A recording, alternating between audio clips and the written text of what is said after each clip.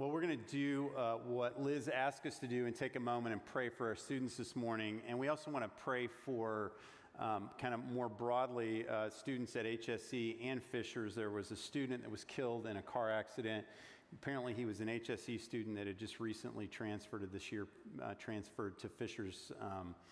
His name was Jake Riebel. So I want to pray for our students on the retreat. Some of them may be hearing about that, and then we'll launch into the message. Father God, we just want to pause and acknowledge your presence in our lives. And I want to ask you right now that you would be speaking to our students as they're in the last part of their retreat, as they're taking time to listen to you. And Father, I pray that you would speak to them what each of them needs to hear. And I pray for the students at both Hamilton Southeastern High School and Fishers High School, kind of in the aftermath of Jake's passing. I pray for his family in particular and just pray that you would be near to them. Can't imagine what they're going through as parents, but just surround them with people and comfort and love them. And Father, I just pray that as we jump into the message that you would speak to us through your word today. I pray that you help me get out of the way. And we pray this in Jesus' name. Amen. Well, I was only a year out of college when Grace Church launched. And if you're new around here, Grace Church is our sister church which launched us, Grace Fishers. And being part of that church launch really changed the course of my life in a lot of ways. And one of the ways that was really significant, or one of the events that happened, was that first year that the church launched, I joined a small group. And I was a little nervous because it was the first time I'd ever been part of a small group like this before. And I was also a little nervous because I was one of the youngest people in the group. I was one of the only singles. Most of the folks that were in the group were married couples. And then I got even more nervous when I found out what we were going to do. And this is actually one of the things that our ladies groups here are doing right now, is sharing our stories. Now, there's a lot of ways to share stories. The way we were doing it in that group was every week somebody took an hour and a half to share their stories. Little pressure. But what was cool is we began to share our stories with one another. The relationships began to go a little deeper, and a little deeper. As people were honest about their hopes and their dreams, about their disappointments and even their failures, God began to knit us together, and we began to understand one another's stories.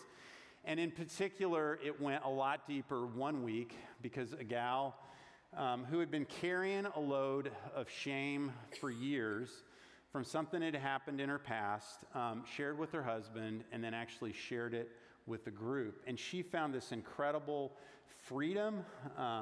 She found this incredible healing and just a renewed sense of hope. She was a changed woman. And others in the group were changed. I was changed by this experience. In fact, it's part of why my wife Susie and I started getting involved in small group ministry after we got married, and it was really the thing that planted the seeds for about 7 years later for me leaving my job, my IT job, and coming on staff with Grace to work with small groups. Now, that story reminds me of one of the things that Jesus came to do here on earth, and we're going to talk about that in a moment. But just as a reminder, we're in week 2 of our series Upside Down, and we're looking at the question, what did Jesus come to do? And it's really the question that takes us there. We kind of have to ask the question first, who is Jesus? And this was a question everywhere Jesus went, everything he did and said, this question was swirling around him because he said a lot of provocative things. And people were trying to answer that question. And it was a question that was important for them to answer. It's a question that's important and critical for us to answer as well. So last week we talked about how Jesus came to give us life through relationship with him. We talked about how he's a good shepherd, how he speaks to us, and he wants to lead us to a place as our good shepherd of life and wholeness. And he wants each one of us to experience that, but he doesn't want it just end there. In fact, what we'll see in just a moment is he's taking those individuals that are encountering him, that are finding life individually, and he's bringing them together, and he's building something together.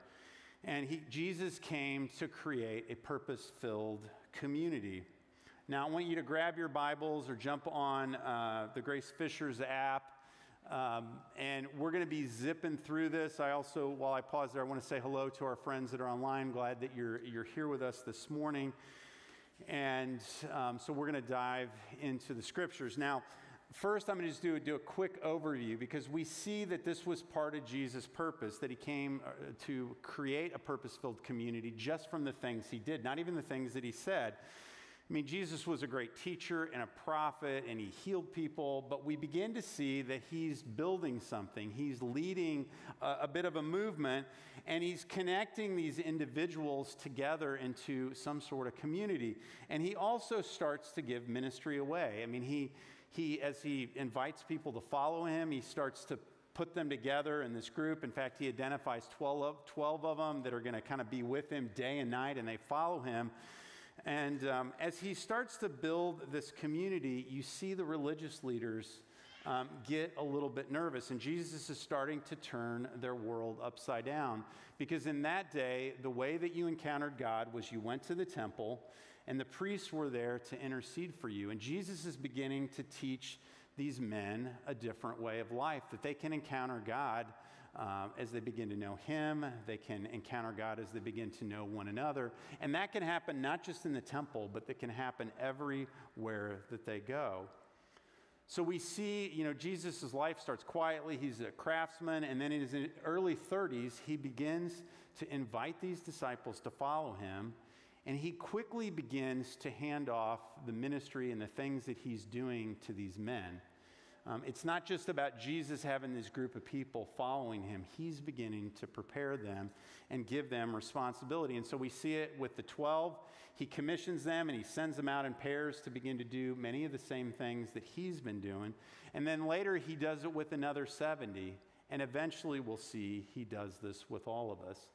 So we see Jesus living this out in his life, but then we also get some pictures from the scriptures where he begins to show us what this community is supposed to look like. And the first image that I want to share with you is from Matthew chapter 12. And just a little context in this passage, we're going to be down in verse 48. But Jesus has healed somebody else. It's created a bit of a stir again because he did it on the Sabbath. And so Jesus is kind of going back and forth with the religious leaders. They're questioning if he's good or bad, and he's saying some pretty direct things to them. And then we see this moment where Jesus' mother and his brothers show up, and it's pretty clear that they're coming to get him. They're coming to kind of want to pull him aside. They're a little nervous about what he's doing, because we realize only much later did Jesus' brothers really believe who he is. And I've got two brothers, and I think about if I started going around, calling myself a prophet and declaring these things that seem a little crazy, I think my brothers would come get me as well. And so Jesus is talking to this crowd, and they say, hey, your mom and your brothers are here, and they want to talk to you. And Jesus has this unusual response. He says, who is my mother, and who are my brothers? And then he points to his disciples and says, look, these are my mother and my brothers. Anyone who does the will of my Father in heaven is my mother and my sister and my brother. And Jesus is beginning to communicate them, and this was very early on, that he's creating this spiritual family. Now, we know that families are filled with all kinds of people, parents and kids and grandparents and grandkids and, aunts, and sometimes you get a crazy uncle thrown in the mix. Most of us have a crazy uncle somewhere in our family. But in most cases, even though families are made up of all these different ages and generations, unless you've got a really unhealthy family, you begin to make this work. You figure out how to make it work together. And it's not just a relational thing. It's united around a common purpose. In fact, Jesus says anyone who does the will of my Father is part of this family. And we know from being parts of families that being part of a family, there's privileges that you enjoy, but there's also responsibilities that you're given. We learn what it means to be a part of a family. Now, we also all know that family can be really messy. You probably know that from your own experience. I love the image that I get, and I don't normally recommend, TV shows, but if you're looking for something to binge watch, I would encourage you to watch The Chosen, because it's a fascinating glimpse of these disciples that Jesus has pulled from different walks of life, beginning to interact with each other, and some of the tensions that begin to emerge. And so Jesus is talking about creating this spiritual family. But then a little bit later in the Gospel of Matthew, we see another example of what he's talking about. And we see this interaction with Peter, and it's in Matthew chapter 16. And starts in verse 13. It says, when Jesus came to the region of Caesarea Philippi, he asked his disciples, "Who do the people say that the Son of Man is?" "Well," they replied, "some say John the Baptist, some say Elijah, and some say Jeremiah or one of the other prophets."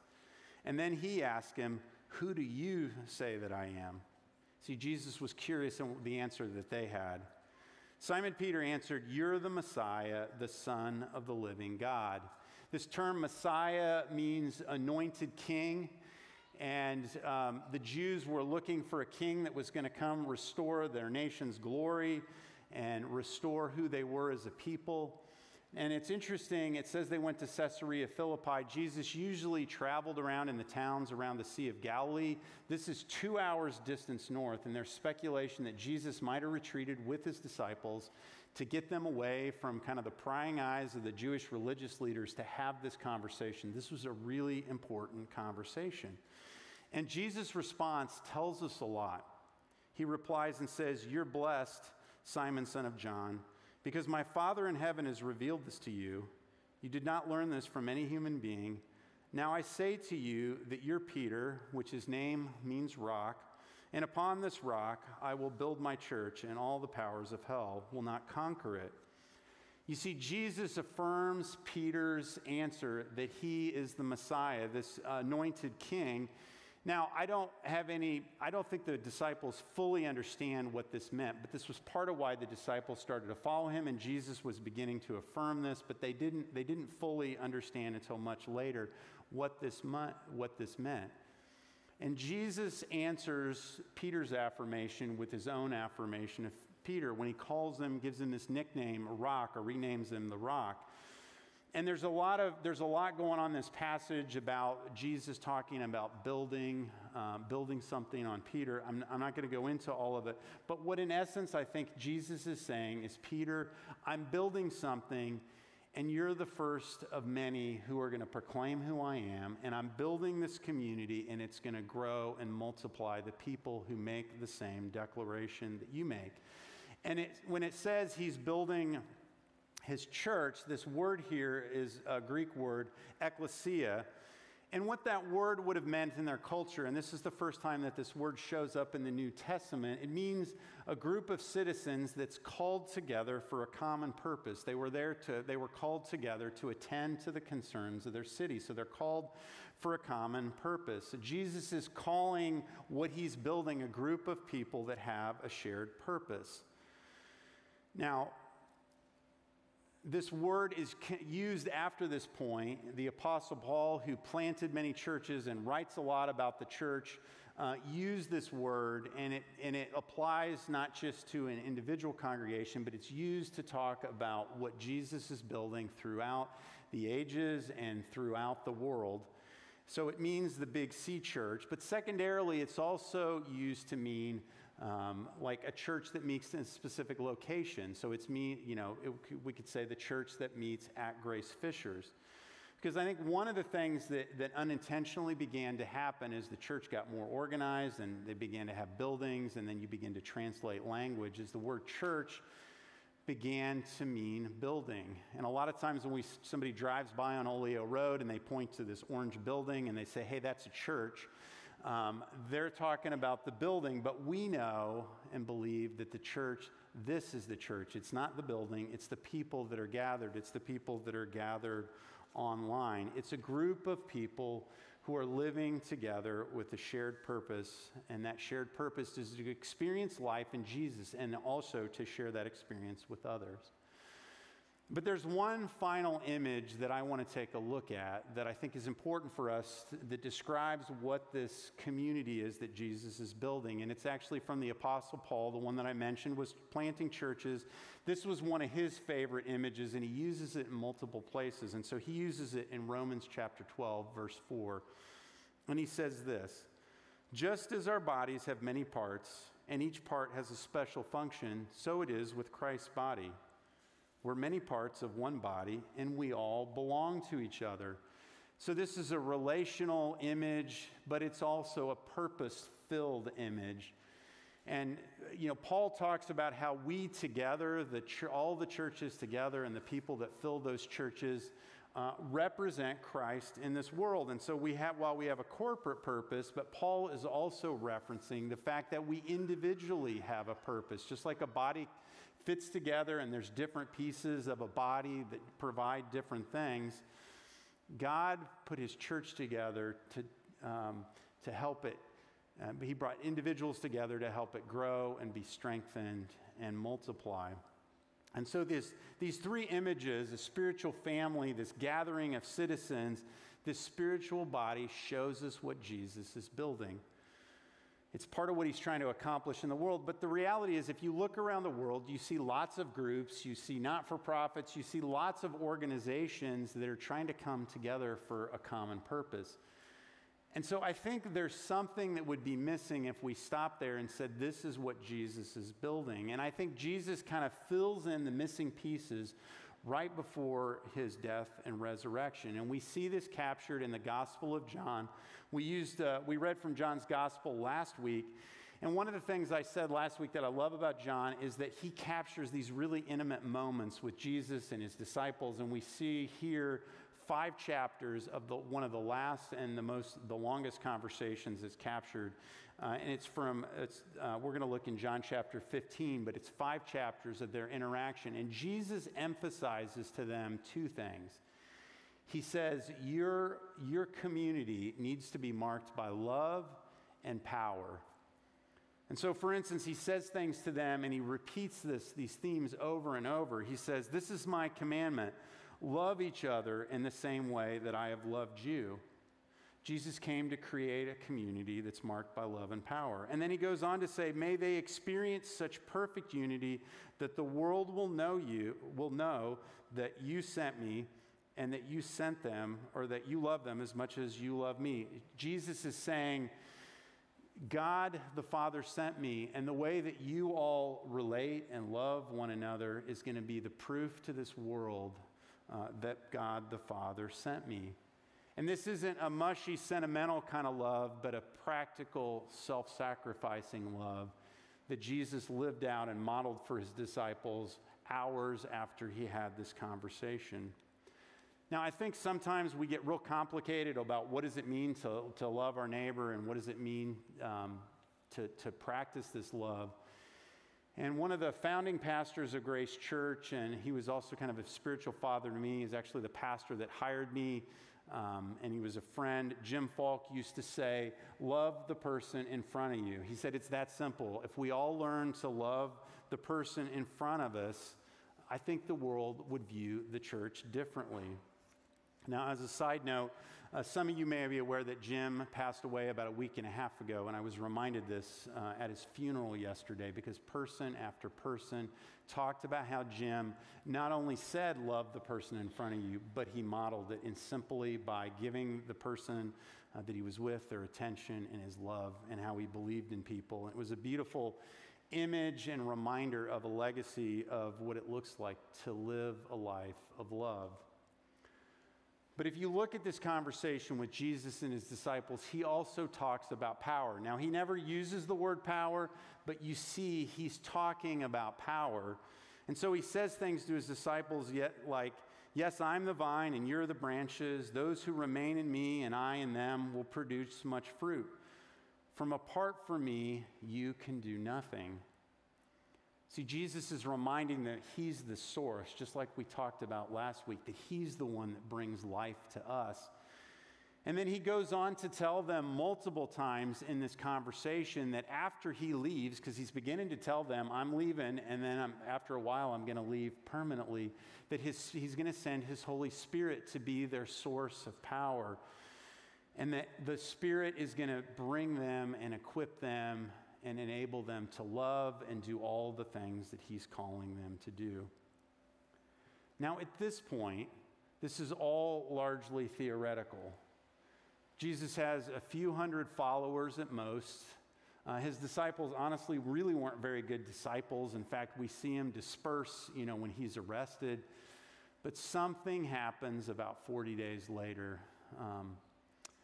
Jesus, after his death and resurrection, he eventually returns to heaven and tells his disciples, I want you to wait. And they wait for about 40 days. And one day they're gathered and they're praying. And something happens. That Holy Spirit that he talked about comes upon them, and it begins to transform their community. And it explodes in the midst of this little gathering that they have, and literally thousands of people begin to know Jesus and respond to his message. And then all kinds of crazy stuff starts happening, like they begin to share their possessions to one another as they see someone in need. And they there are miraculous things that happen, like somebody is healed. And then this community becomes a multi-ethnic, multi-language community as people that are drawn in from, that speak different language, and people from different ethnicities begin to gather together. And what Jesus did when he sent his Holy Spirit begins to turn the world upside down. And it began there, but it didn't end there. In fact, that ecclesia, that gathering of citizens that started there, has now continued on for 2,000 years of history. And what began in that little pocket in Jerusalem has now spread throughout the world. And it looks like a lot of different things. It looks like large mega churches, multi-campus churches like Northview and Traders Point. And it looks like smaller community churches like us that gather here. And it looks like small congregations of house churches that meet throughout our country and around the world. And I'm reminded of churches like our friends Innocent and Nassim Sindhu, who pastored a small congregation in the Middle East that had to meet in secret and would gather quietly and faithfully every week to worship this risen Jesus. And we're all connected to one another. My wife and I were having a conversation at some point. I don't even remember when we had this conversation, where she asked me a question, and she said, how many churches are there in Fishers? And so I started going through, and I'm listening, okay, this church and this church and this church. And so I think I told her a number, and she said, the right answer is 1. And by the way, that's a picture of our relationship. She's a pretty smart cookie. I learn a lot from my wife, but that's a picture of what we're talking about here. There's one church that God has built across the world and in Fishers, and it's part of why we look for opportunities to cooperate and work with this church that God has planted in Fishers. So what do we do with this? There's a lot we can do with it, but there's 3 things I'm going to specifically mention for us to begin to think about. And these aren't things that we can immediately do this morning. These are long-term things that I want to challenge us to think about as a congregation. And the first, which I think is going to be a long-term task and challenge, is to rebuild community.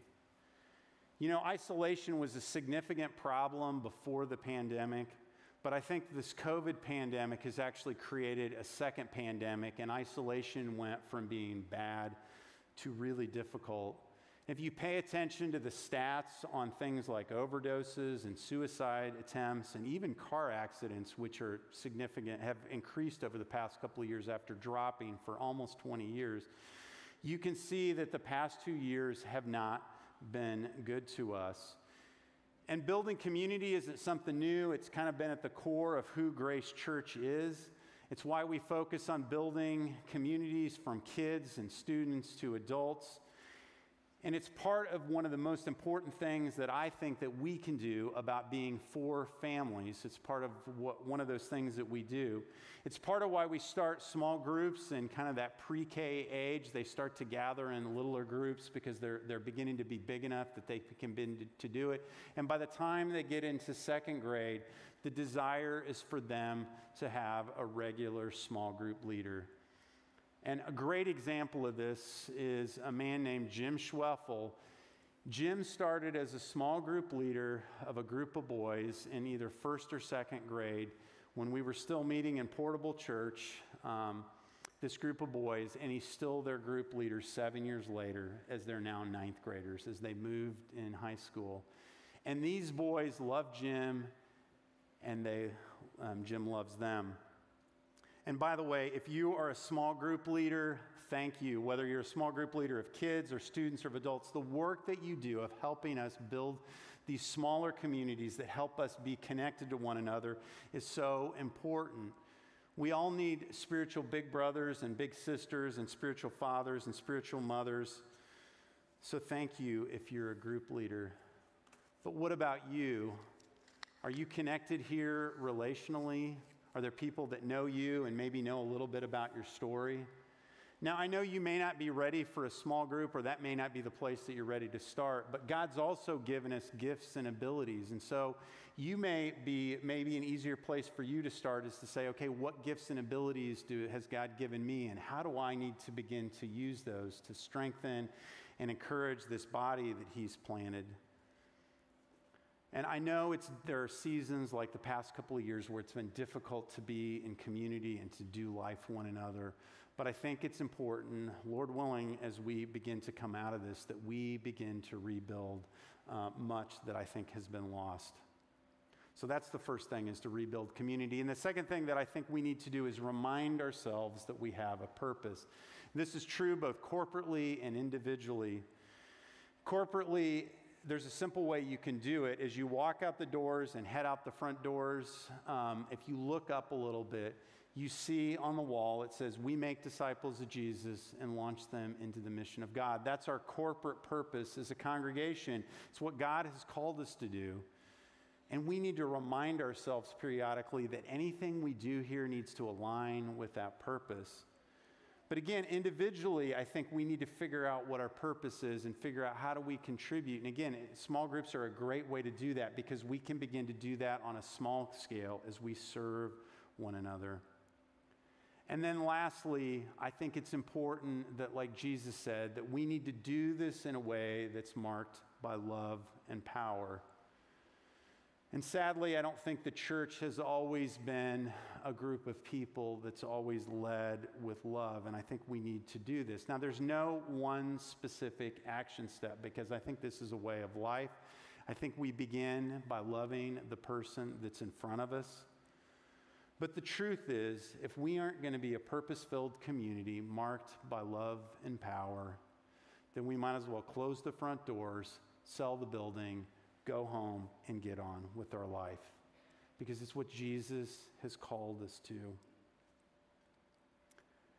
Now, I'm going to end this message in the way that I began, with a story. And this story is a little riskier, and it's also a little harder because it's more recent. But Susie and I are part of a small group that was launched by Jeff and Vicki Foudy and Brent and Susan Harris a couple of years ago. And it's a group that we love being part of, and we've gotten to see this lived out firsthand in our small group over the past couple of years.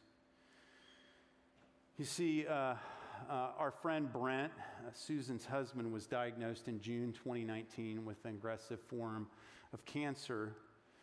And while Brent and Susan explored treatment and tried to do all sorts of things that were medically possible, and as we prayed that Brent would be healed, and we thought he was in several moments, he wasn't.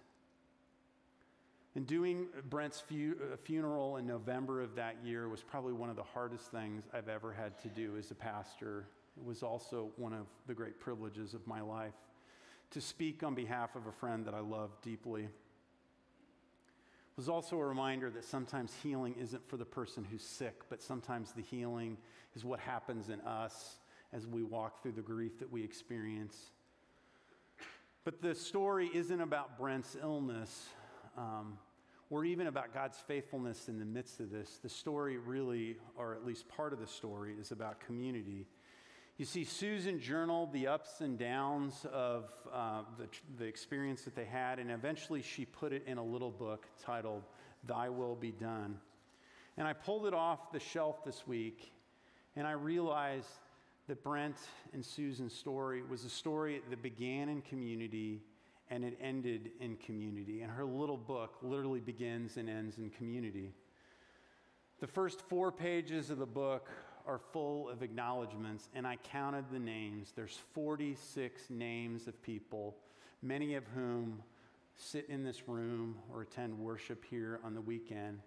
They're names of family, friends from work, friends from small group, women from her women's small group, or people from their couple's small group.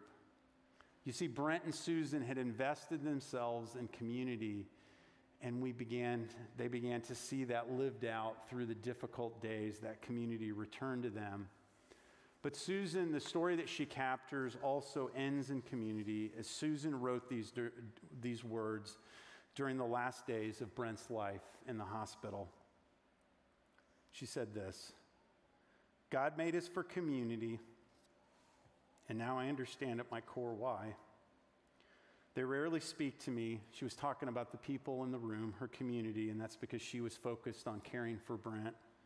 But rather engage with my family and bring us food and drinks. They're in the background, but I know that they're here, and it brings me such comfort. They hug me, they hold my hand, they kiss away my tears, spending amazing amounts of time loving on my children, and are ever present. These are my people, the ones who will carry me through this time. Excuse me. And the time beyond, when I'm sure Brent will no longer be by my side. They will stick by me, cry with me, encourage me, and remind me that God still has a purpose for my life. I love them and would do the same for them, and I know you would, Susan. They're a part of my inner circle, just like Jesus had an inner circle among his disciples. I have one too. And these words that I think we need to hear today, we all should. Now, one of the incredible and redemptive things about Susan's story is to see the way that God is renewing her hope and renewing her sense of purpose. And it was a great joy to see this past fall, to see her rediscover part of her calling, which is to work with little kids. And she's a teacher in our preschool now. And as God is refilling her with a sense of his love and purpose, I love that she's pouring it into this next generation of little kids who are the first time hearing that God loves them and has the purpose for their life. I want to just take a moment and pray for us as we transition. Jesus, I just want to say thank you. Thank you that you didn't leave us alone, that you've given us your Spirit to dwell with us, but you've also given us the gift of one another. And Father God, I just thank you for what I get to see you building, what we get to see you building here at Grace Fishers. Even walking out into the lobby after the first service and seeing this community standing around and talking and people sharing and seeing lives together. What a privilege of getting to see you live this out here and experience this.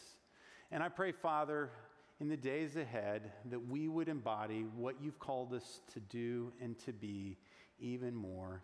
And we pray this in Jesus' holy name. Amen.